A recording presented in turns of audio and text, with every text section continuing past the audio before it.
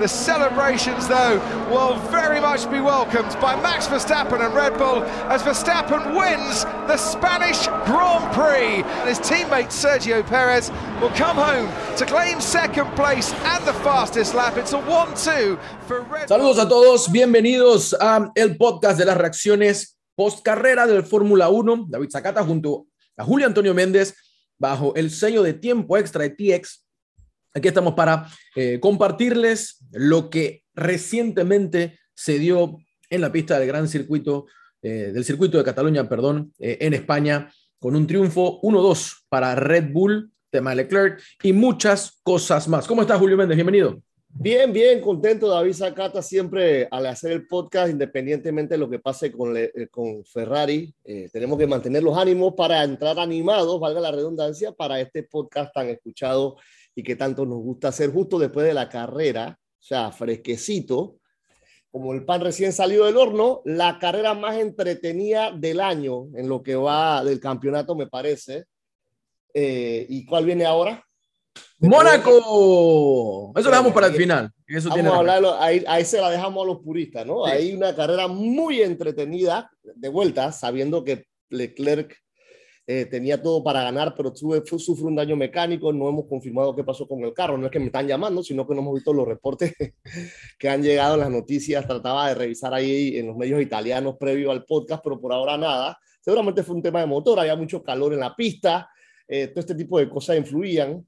Así que muy entretenida, no muchos abandonos, pero abandonos importantes. Y al final 1-2 para Red Bull, que se afianza en el campeonato de constructores, y ahora con nuevo líder Max Verstappen con 6 puntos de ventaja sobre Charles Leclerc. Definitivamente muchísimas historias esta mañana para nosotros con los acontecimientos de las carreras. Yo le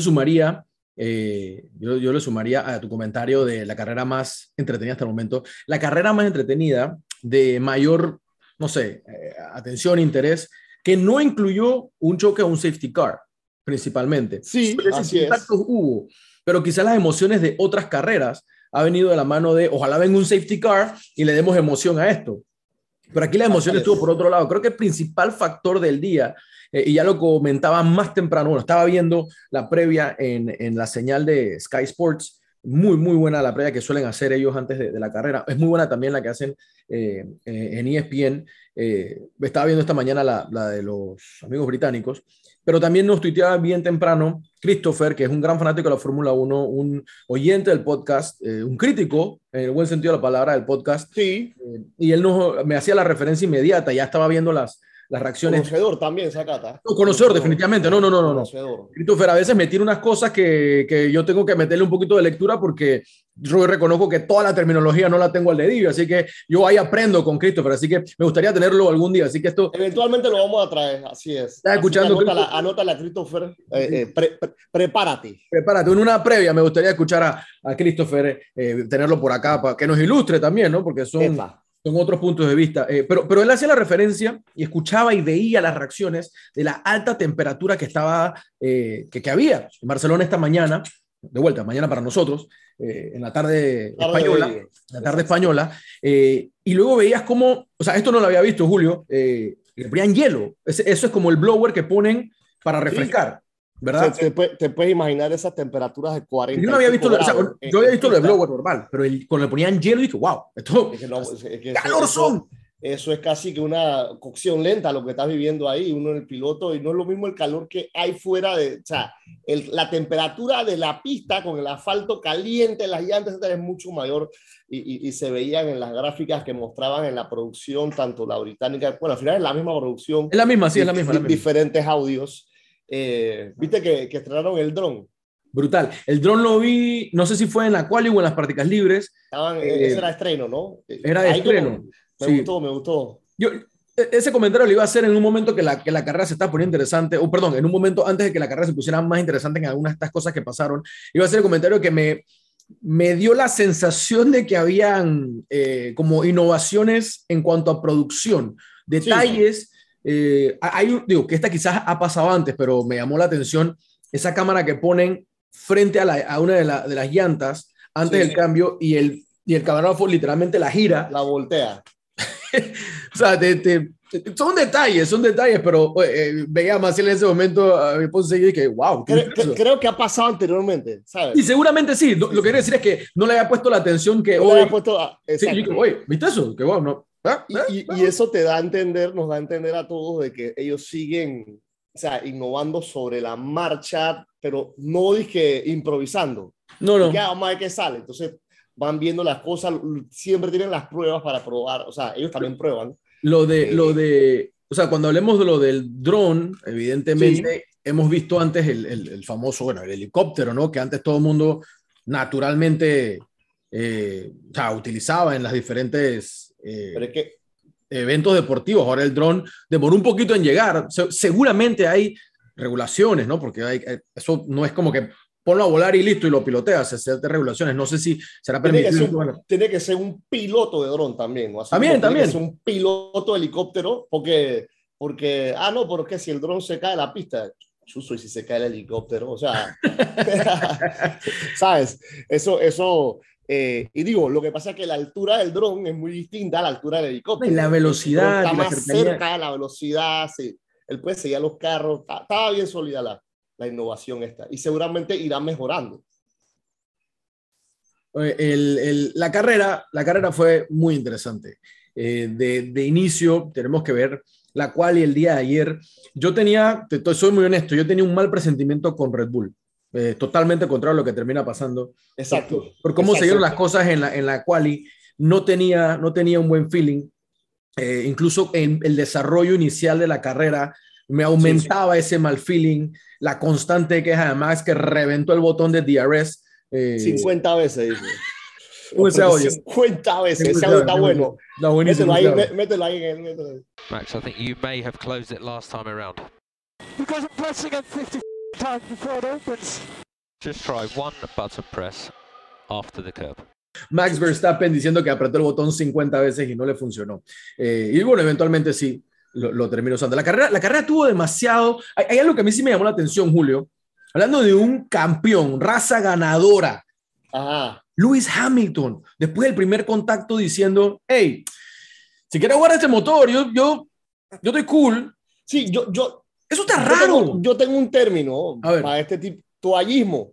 Toallismo, ¿no? Toallismo. ¿Tiró la toalla?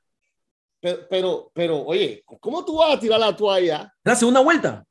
O la primera. ¿Y el hombre de qué quedó, Sakata? Peleón. Quinto lugar. O sea, eso es para Driver of the Day. ¿Sabes? O sea, pero yo le quito. Está bien. Tenía ese debate con unos amigos en el chat llamado Fórmula 1 Zombies, amigos de la Fórmula 1 ahí, que más que nada por el fantasy, ¿no? Pero ahí discutimos lo que ocurre en la carrera. Claro. Pero yo decía, yo aplicando un moralismo y un purismo totalmente exagerado, yo le puedo dar el Driver of the Day si en el primer contacto de que, hey, deja eso así. O sea, yo de verdad no puedo. Exacto, eso lo demerita. A él le dicen... Si él se queda callado la boca. Ya listo, la botaste. Oye, estaba regado la ambulancia, todo el mundo, el safety car, el pace car, y estaba solamente Magnus sentado detrás de él. Y el hombre vino recortando. Y con esto aprovecho para decir, hey, ha mejorado Mercedes. Sí. Ha mejorado Mercedes al punto que Luis puede pasar sin ningún problema a Carlos Sainz. Después, quizá me estoy adelantando, pero después Sainz tiene que puede adelantarlo porque le dijeron, hey, juega con calma que capaz que no terminamos la carrera. Esa ñañequería, porque yo no veo otra forma de ponerla, es muy de los pilotos top y es curioso, es como los wide receivers, ¿no? En la NFL, una lloradera, Verstappen, lloradera que no sirve, todo bravo. Papá, cálmate, la carrera es larga, tú no eres ningún novato, y la ganó Sakata, contra y que el DRS no le funcionaba. Si había un día, desde mi punto de vista, porque a mí, yo no estoy cool con Max, y obviamente estamos bien con Red Bull, pero si hay un momento que se pone incómodo, que o sea, Max dice dos cosas fijas en el 80% de las carreras. Una es, ¿qué está pasando con mi carro? Y todo está bien, el tipo está liderando. Una queja del carro. Y el thank you Checo, que ya se está volviendo costumbre, que obviamente va a ser tema de conversación en este podcast. Gracias, Checo. O sea, Checo the best. Pero... Y la de Checo también pueden meterla por ahí. Hey, belleza, pero hablamos después. Pero esa es nueva, esa no la había escuchado. O sea, Bueno, esa es nueva. Ahora Esa es eso nueva. eso es algo de frustración.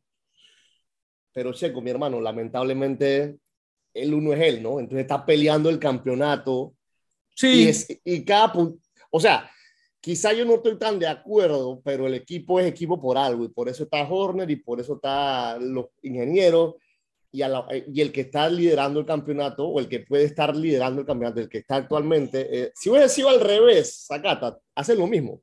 o sea, Pero yo me voy un poquito más atrás cuando a Verstappen no le funcionaba el DRS, que Checo levanta la mano y que, hey, dame chance que capaz yo lo paso. Esa suposición o ese pedido no estaba del todo descabellado. No. ¿Por qué? Porque si no, a este no le funciona, ¿qué hicieron? Lo metieron a los pits. Y ahí cambió la carrera totalmente esa estrategia. Hemos criticado las equivocaciones de Red Bull en su momento, pero aquí le salió redondito el tema. Pero Julio, o sea, Red Bull no se equivocó en nada hoy. Nada, O sea, nada. fue impecable la carrera a nivel de esta. Incluso con Leclerc adelante, la estrategia era perfecta, o sea, todo estaba saliendo bien. Mira, yo creo que Leclerc, si no sufre el daño mecánico, sí termina ganando la carrera. No, what happened? What happened? Lost power. I think the turbo exploded. Digamos que los que picaron por delante con el tema de las paradas fueron los Red Bull. Que dije, ¿cómo van a poner la soft? Esto no le va a alcanzar, porque ellos estaban claros que ponían la soft, pasaban al segundo lugar, y después ponían las medium y ganaban la carrera porque Checo le iban a poner las medium, ¿sabes? Sí. Entonces...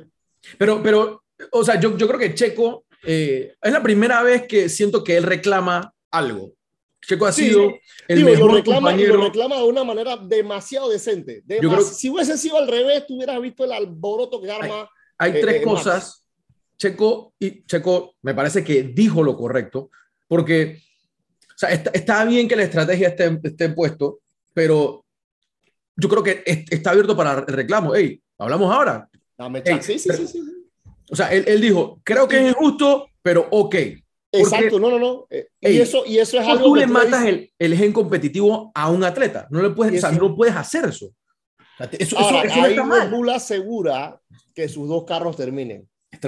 ¿Qué hablamos hace un par de episodios atrás? A palo, ya hemos visto lo que ha pasado con Rosberg y con el mismo Hamilton, que quedan los dos fuera. En otro tiempo, porque igual ellos dos estaban peleando ese campeonato y bueno, pero acá, si se ponen con la peleadera y quedan los dos fuera, negocio redondo y total para Ferrari. Entonces, yo creo que por ahí va a ir la línea de Horner. Le decía, hey, todo cool y todo, pero mejor yo aseguro mi 1-2. Entiendo tu inconformidad, te doy chance para que hablemos el debrief, pero vamos a ganar este campeonato de piloto porque el año pasado no lo ganamos. Exacto. Y tú tendrás tu oportunidad de ganar tu carrera. No, ¿Qué pasa? Checo nada más ha ganado dos carreras en su vida. O sea que si él gana la tercera sería 30% de sus victorias. O sea, una victoria para Checo significa muchísimo. Correcto. Pero para el equipo Red Bull, asegurar que sus dos carros terminen también. Entonces, mira, yo lo veo de esta manera. O sea, yo creo que, aquí voy a pecar de ingenuo. O sea, yo quiero, pensando en Max, pensando en Christian, yo quiero que quien evidentemente es mi segundo piloto tenga ese fuego de pelea y ese espíritu combativo. Que no sea un tipo que se entrega y dice, bueno, ni modo, si yo no voy a ganar. O sea, yo creo que eso no es malo. Creo que Checo fue... Que sea menos como Bottas. Que Bottas... Ok, ya listo, ya va eso. O sea, yo creo que ese fuego es importante, sobre todo para el tipo de pelea que tenemos, porque si este fin de semana es una indicación de algo, un indicio de algo, Mercedes quiere pelear y Mercedes va a pelear. Ojo, y yo creo que igual Max lo pasaba, ¿sabes? Sí, yo también creo. Yo también creo que bajo las condiciones en la diferencia fueron 13 segundos, o sea que se lo iba a pasar. Entonces ahí ellos analizan ritmo de carrera, toda la telemetría, y dicen, pues, para que se vayan a estar peleando, sabiendo yo que este carro está mejor. Dale. Yo creo que fueron en modo safe. Mira, la matemática me dice a mí que se fue Leclerc, así que aquí no los podemos pasar. Con Max de primero nos los pasamos en el campeonato. Quizá Checo dice, sí, también te lo pasaba con él de segundo. Ojo, no, cuidado que quedan empate. Bueno, empate. Bueno, sí, creo que da empate. quedan empate. Que ahí no da la matemática. Entonces, bueno, pero quiero decir, quizás Checo pensó eso. Hey, con el man de segundo, cuidado, también estás en la pelea. Pero es mejor asegurar lo que tienes en la mano. Yo esa estrategia la entiendo muy clara. Es mucho mejor tener un 1-2 que un 1-3, 1-4, 1-5. Vámonos con ese 1-2, sumamos más puntos de constructores. Sí. Y tú estás ahí, papá, tú estás ahí. O sea, Ahí, Checo, exacto. estás ahí. O sea, Está que podía liderarlo, está bien. Pero safe mode, en vez de hacer una pelea. Sí, que en vez de hacer el Checo contra Ocon en lo que era Force India, ahora tú estás, porque Ferrari sigue siendo el líder en el campeonato de constructores, porque Ferrari no ha tenido una carrera que salga a sus dos pilotos. Claro, y de Red Bull sí, la Red Bull, primera. sí. Entonces, toda esa matemática va dando, yo mejor aseguro mis dos pilotos, recorto en el constructores, cojo la ventaja en el de piloto. Y sí, claro, da para el debate, da para el tema, pero ahora, mi conclusión de esto, deporte. mi conclusión, Julio, es que esta conversación, el estrechón de manos con Horner y con Max, de parte de Checo, se aclara con, tranquilo que este viernes anunciamos tu renovación. ¿Estás tranquilo? Estate tranquilo. O sea, Claro. mejor pareja para Max. O sea, no hay. Yo creo que es el fit perfecto. O sea, Checo Checo tiene hoy una mejor presencia. Mira que yo escuchaba, como decía, escuchaba en la transmisión. O sea, no era esa duda de si Checo podía o no podía. O sea, era como que la seguridad de que Checo podía liderar la carrera, pero había que primar la estrategia colectiva por encima de la individual. Si esto hubiese sido Checo por delante contra Leclerc, nadie le va a decir, Checo, desacelera para que Max sea el primero. Eso no va a pasar. Jamás. Eso no va a pasar. Digo, tampoco sé si va a pasar que Checo esté liderando una carrera por delante. Puede pasar, falta muchísimo campeonato, o sea, puede pasar cualquier tipo de escenario y en este vimos uno que evidentemente el equipo va a primar con la estrategia, porque hubieran podido meter a Checo y poner la soft también, no, pusieron la medium, pues querían que el stint de Verstappen fuera rápido, pam, para entonces potenciar ellos, manta ahí mismo, vamos a darle chance, entonces hemos hablado todo el podcast del 1-2. Russel en el tercer lugar. Carrerón de Russell también. Muy, oye, claro, Max no tenía para pasarlo, pero no lo pasó. O sea, el hombre hacía su pan, se abría su poquito, cerraba su curva para donde él. Pásame si quiere. Obviamente, con el DRS hubiese sido todo diferente. Y por eso te decía, yo creo que para cerrar con Red Bull, yo creo que si había una carrera donde la lloradera de Max era justificada, era hoy, porque Max estaba haciendo todo, estaba tirando tremenda carrera y el carro no estaba al full para él. Hubiese tenido una carrera muchísimo más cómoda, entonces tiene que tirar timón y demostrar, o sea, que es un comentario que leía, si tanto se queja Checo o los Checo fans de que lo dejaron pasar, hey, tenías que sacarle una ventaja exagerada al segundo lugar para que no te den esa orden. O sea, exacto. O sea, si tú estás tantos segundos más adelante, nadie te va a decir, baja tu ventaja para que venga de atrás. No, o sea, sí, si no era tan segundos, digamos que él se fue como se fue Leclerc, que tenía 10, 11 segundos al final antes de dañarse, que hizo el fast slap y después se dañó. ¿Qué le vas a decir? Dice, bueno, entonces tú vas a parar. No, y no lo estás alcanzando, no lo vas a decir. La orden de arriba ahí, mételo a los pits. Sí, bueno. Demórate. Y bueno, pero sí, ahí el piloto también tiene que marcar diferencia y no lo hizo. Pero bueno, hablemos de George Russell, y Mercedes. Ya hicimos la observación de Hamilton y el toallismo, que luego el equipo le dice a él, nosotros tenemos, o sea, los números nos dicen que estamos en los puntos al menos P8.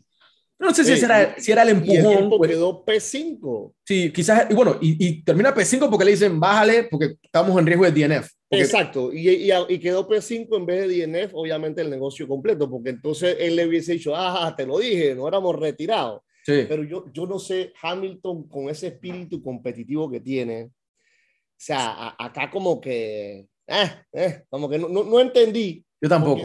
Si hay uno que va por lo suyo es Hamilton, así sea que esté de 20, él ha demostrado de 20. Hemos visto. Ha ganado carrera saliendo del número 20, digo, claro, el carro no es el mismo del año pasado. Pero hermanito, pero no es mal carro tampoco. Pero no es mal carro tampoco, Julio. No es mal carro, no es un Williams, no es el de Stroll, Aston Martin, que se igualito a los Red Bull. Ajá, y entonces. No termina compitiendo igual. Hay un momento de la carrera donde mi sensación era, Toto Wolff tiene que estar muy feliz. O sea, claro. Claro. Muy feliz porque la era de transición de Mercedes, de los campeonatos de Lewis a salir de Bottas y empezar con Russell, le está saliendo a la perfección. Cuando él le defiende primero la posición a Checo y luego la posición a Max, bien. Y todo eso jugaba a favor de Leclerc. Todo eso jugaba a favor de Leclerc. Está volando máquina Leclerc con Russell ahí. No, y bueno, y en ese momento yo estoy pensando más que en Ferrari, yo estoy pensando en Toto Wolff y digo, este tipo tiene que estar tan feliz, porque encima tiene al otro que dice que se quiere retirar, y este está aquí peleando, tirando, continuando con su top 5, no ha salido del top 5 en toda la temporada. El más constante del año, si bien no ha ganado carrera, pero el tipo termina todas y queda quinto, cuarto, tercero, ¿sabes?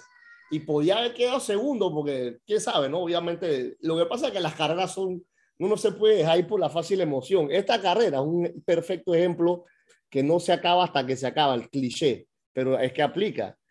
Oye, una vez estaba Hamilton en Silverstone ganando por no sé cuántos millones de segundos. Tipo se flateó en la última vuelta y casi lo pasa a Verstappen. No lo pasó porque era la última vuelta. Así son las carreras de Fórmula 1. Por más que tú tengas una ventaja cómoda de 9 segundos, cualquier cosa te puede pasar en el carro. Mira el error bueno, no fue error. Al final fue el tema de que le pegó una ráfaga de viento y que afectó a Max y eso le dio más chance a Leclerc para que avanzara. Mira lo que le pasó a Sainz. Hemos hablado de él. First corner Carlos. De vuelta, hay un errorcito de parte de él. Y digo, yo estaba escuchando la narración y comentario de ESPN. ¡Ay, tremenda recuperación! No, papá. Tremendo error. Te estaba para quedar tercero. Sí.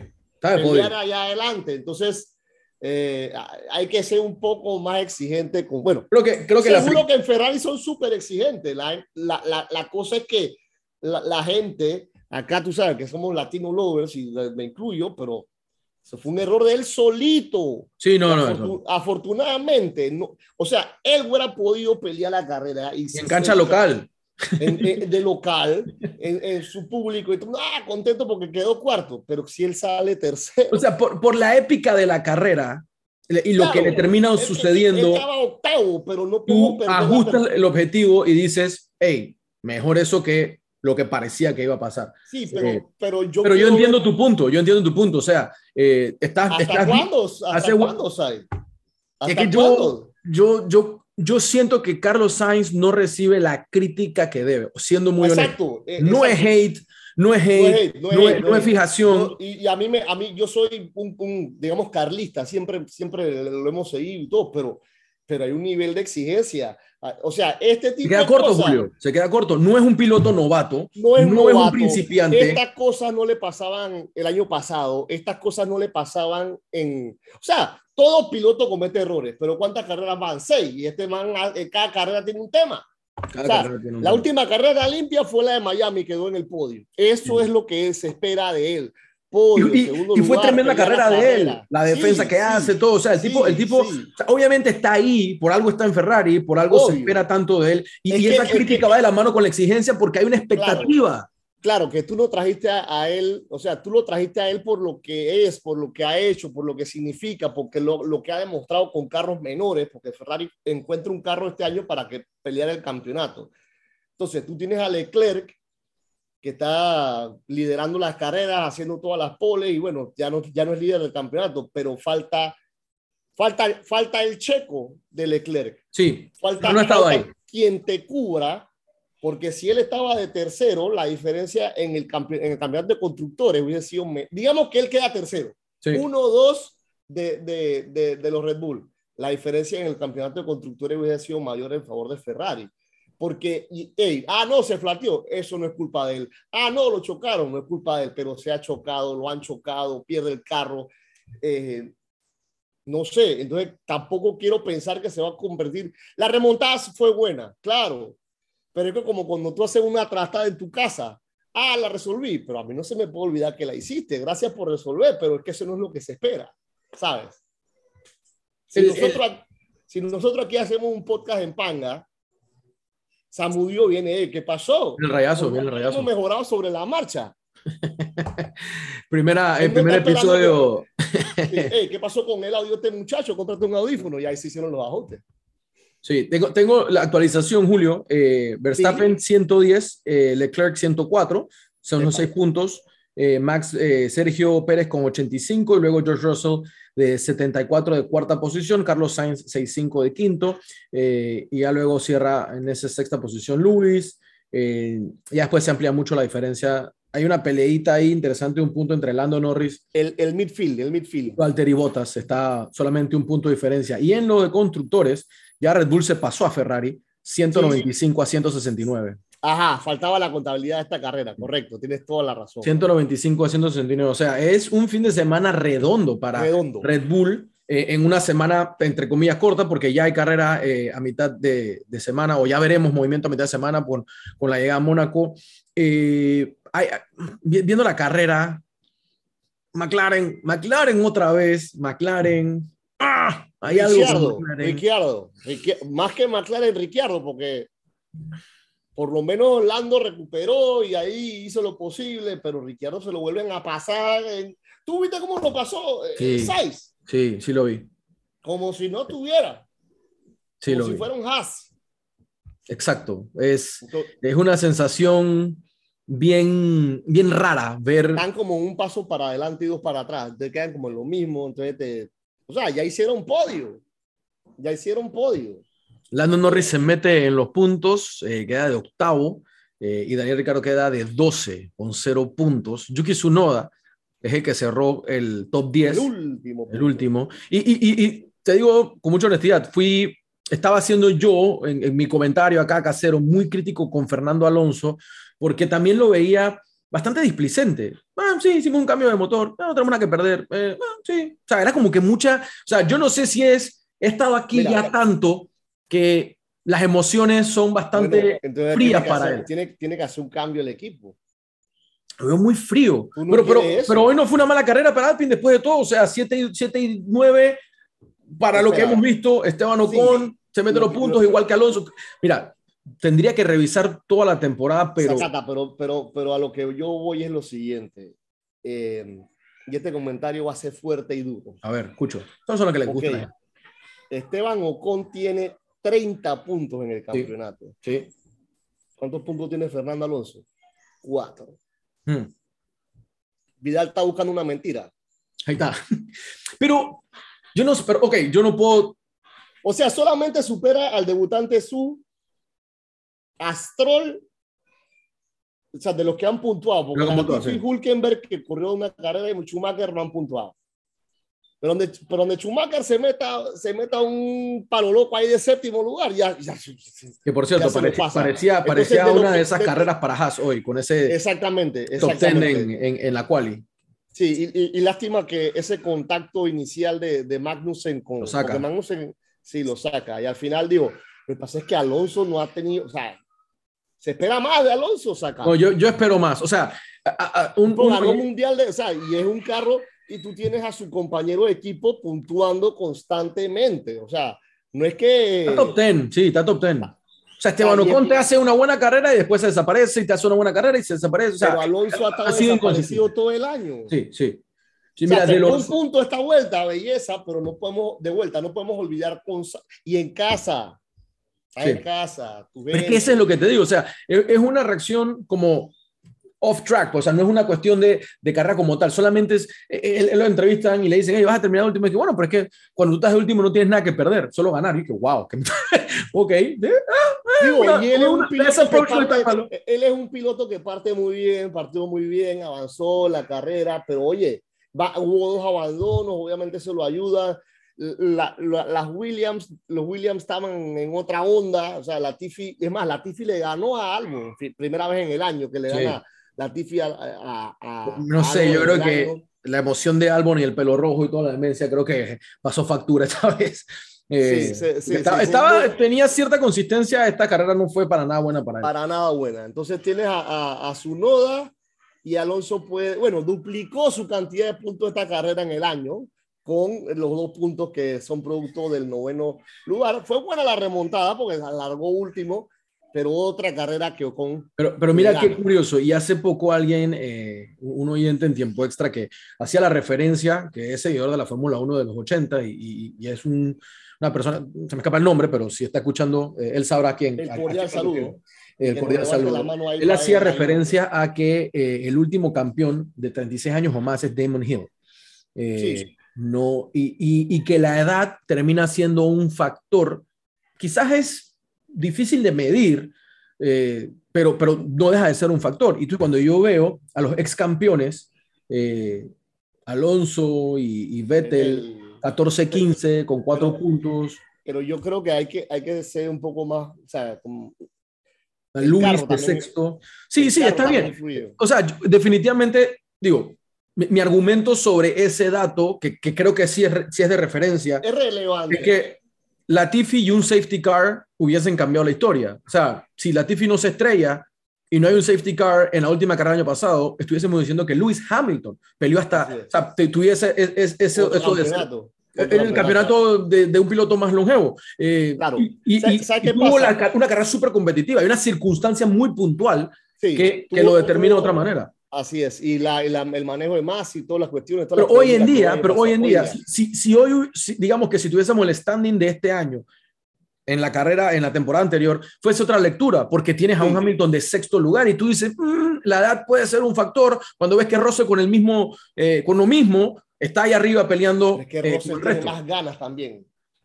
Claro, digo, Julio, el tipo se echó en la primera vuelta, o sea, eso yo nunca nunca pensé que lo iba a escuchar, siendo una persona que pelea. Entonces, yo creo que el tema de edad es como que no es tan, es que no sé, es como, ¿cómo lo mides? ¿Qué pasa? ¿Cómo lo terminas midiendo? Lo de Damon Hill es del año 90, entonces el deporte en general ha cambiado muchísimo, lo que hace que tú tengas un Tom Brady con 44 años. Correcto, yo lo veo igual que tú.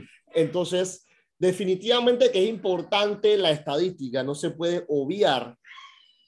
Pero yo creo que la gente hoy se cuida muchísimo más. Seguro. Pero yo tengo ese argumento igual que tú. Luego comienzo a contemplar otros escenarios cuando veo que Lewis Hamilton está de sexto y no, o sea, tendría que buscar la diferencia individual de Sainz, Russell, Pérez, Leclerc y Verstappen. Creo que el de mayor edad tiene que ser Sergio Pérez, que son los que están por encima de él. Sainz, el más veterano, sí. El más veterano, sí. Es más, yo creo que... Y el más joven debe ser Russell. El más joven es Russell. Es Russell, ¿cierto? Él tiene, sí, un poco más joven que Verstappen y Leclerc tiene la misma edad que Verstappen. Y Sainz, Leclerc, Verstappen son contemporáneos. Sainz es que el viejo de ese grupo de los pelados, que también incluye a Lando Norris, a Albon y a Pierre Gasly y toda esa gente, que ellos todos corrieron juntos. Pero yo te estoy hablando de los que están por encima de Hamilton. Arriba. Sí, encima de Hamilton. Creo que el único que pasa la barrera de los 30 debe ser Sergio Pérez. Sí, pero Hamilton es más grande que Pérez. Sí, debe llevarle 3, 4 años. Déjame buscar rapidito. Son 32 años, sí, son 4 años que le lleva. 4 o 5 años de Checo Pérez. Checo Pérez es del 90. O sea que tenemos tanto tiempo viendo a Pérez que de repente pensamos que es veterano, pero en verdad no es tan grande. Y digo, lo que pasa es que ya queda Alonso de 40 y ya se fue Kimi. Y bueno, Vettel es el otro. Pero Vettel debe tener como 36. Él tiene la misma edad que Hamilton. Vettel tiene 34. 34, mira tú, también tenemos toda una eternidad viendo a Vettel y no está tan viejo nada. Sí, recontracampeón. Hamilton 37. En el ranking, bueno, sin orden, está obviamente los 40 de Fernando Alonso. Daniel Ricciardo tiene 32. Valtteri. Valtteri ahí marcando. Muy bien.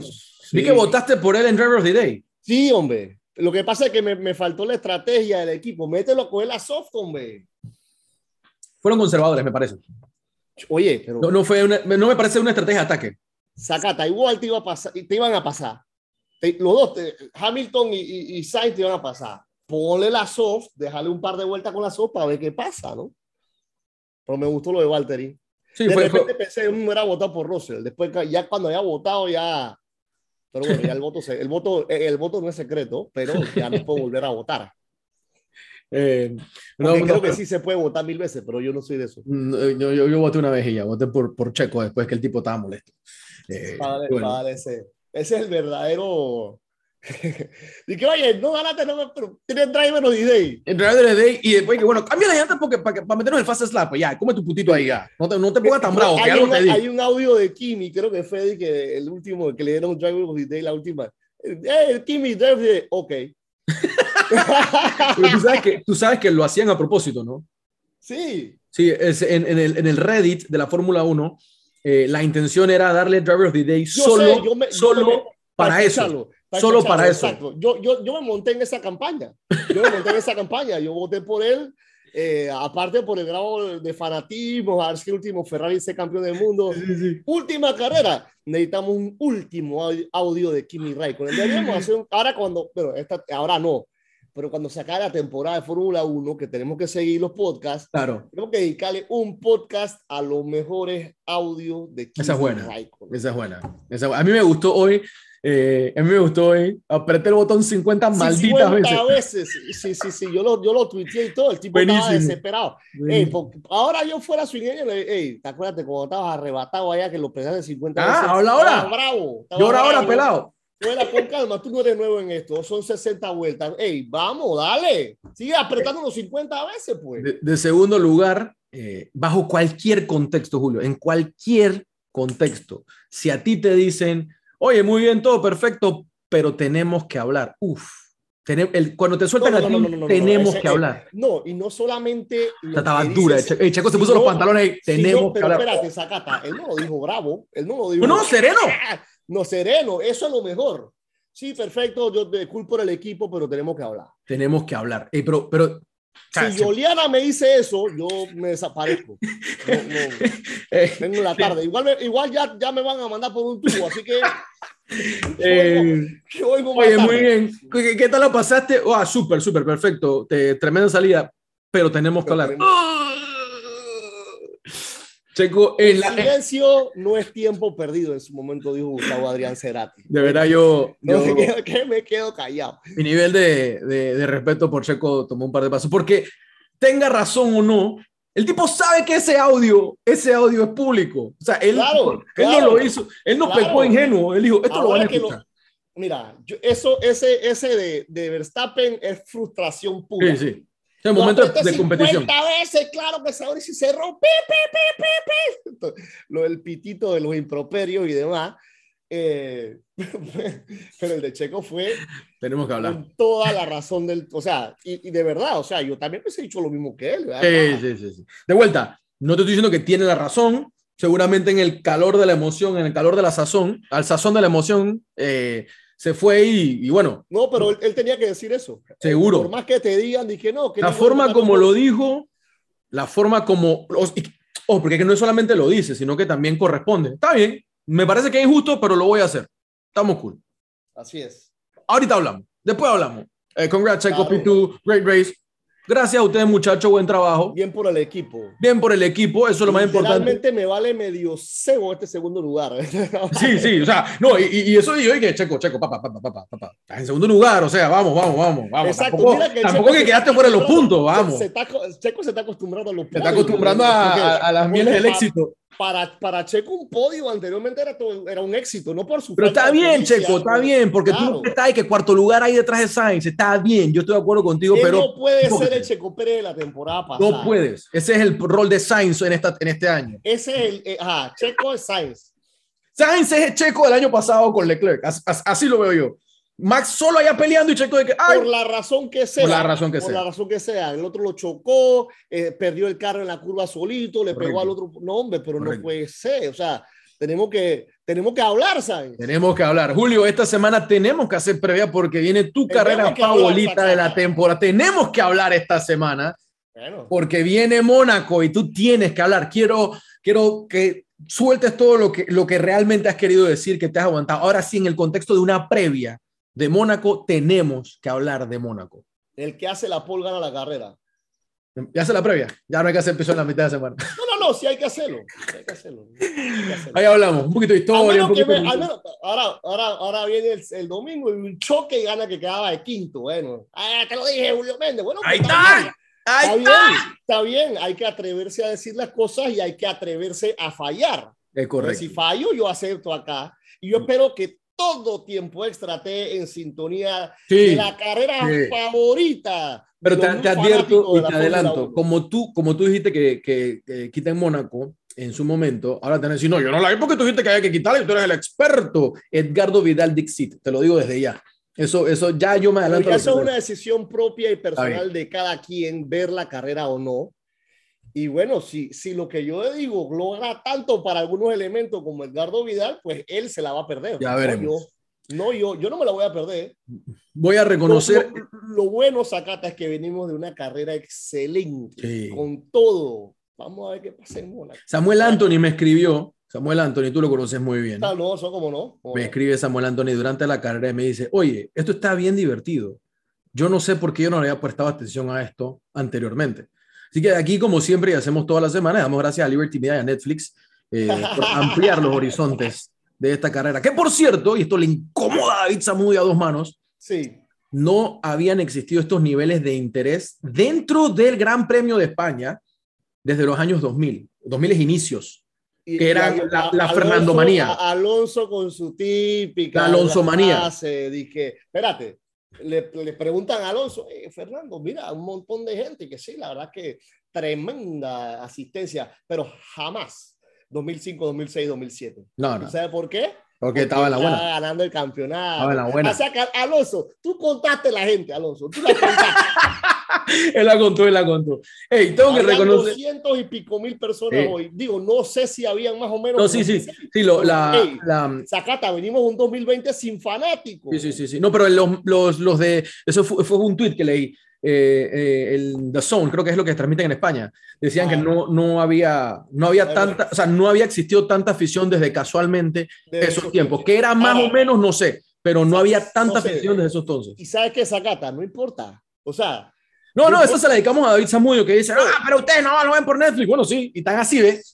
Sí, montando los billetes ahí en la yo lo que digo que no importa a David, sí, que se ponga bravo porque fue un montón de gente. Sí, pero yo le digo a Alonso, hey, Alonso, hermano, yo sé que tú no escuchas este podcast, ni mucho menos, pero ¿qué importa si habían 500,000 de personas y ahora hay 250,000? Lo importante es que hay un montón de gente que no estaba yendo.